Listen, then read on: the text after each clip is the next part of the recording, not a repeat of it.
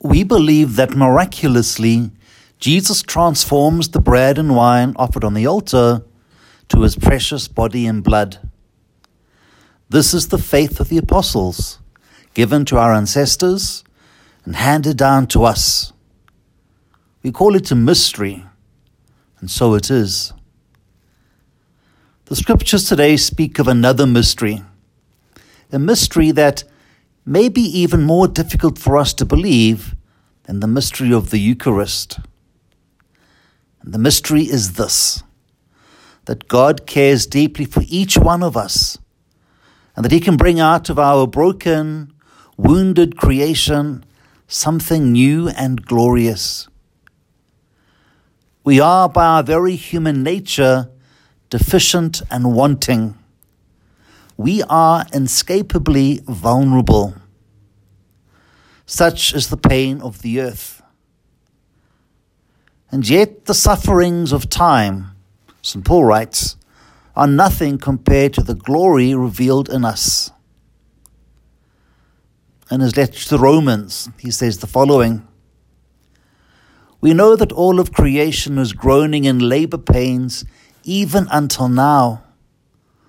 Not only that, but we ourselves, who have the first fruits of the Spirit, we also groan within ourselves as we wait for adoption, the redemption of our bodies."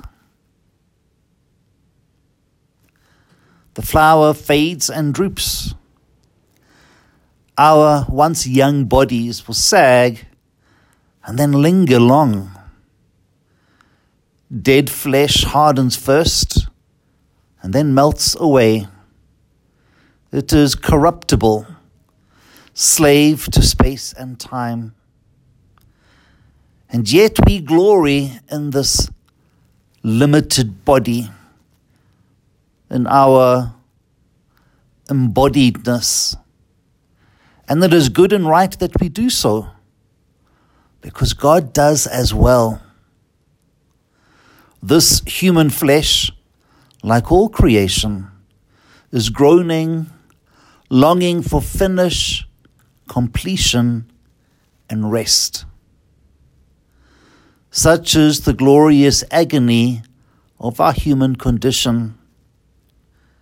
We, like the earth that gives birth to us, are subject to the laws of rise and decay.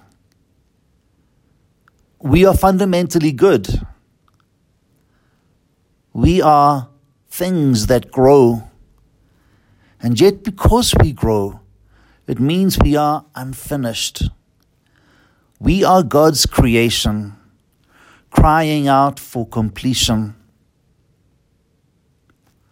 God created us, male and female, and he gifted us not just with life, but with awareness. We are life aware of itself. And we've been given the freedom to affirm or reject the limited good that we are. Mountains may show might, seas might roar, but it is only human beings that say yes to God. They might also say no, because God created humanity capable of free choice.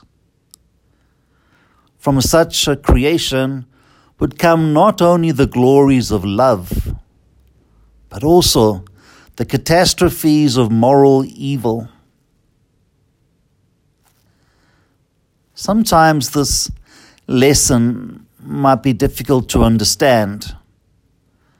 And so Jesus tells us a parable to help us understand this gift. He began by saying, "A sower went out to sow." On the paths of life, unrooted, our freedom is pecked at by passing birds. For others, freedom dries and withers. And still others choke their choice in fear and worldly anxiety. But then other people take it all in. They embrace the limits of life, the gift of being good, but of not being God. They cherish the gift of dependence on God as created beings. And that's why they can bear fruit 1,000 times more splendid than the bounty of trees.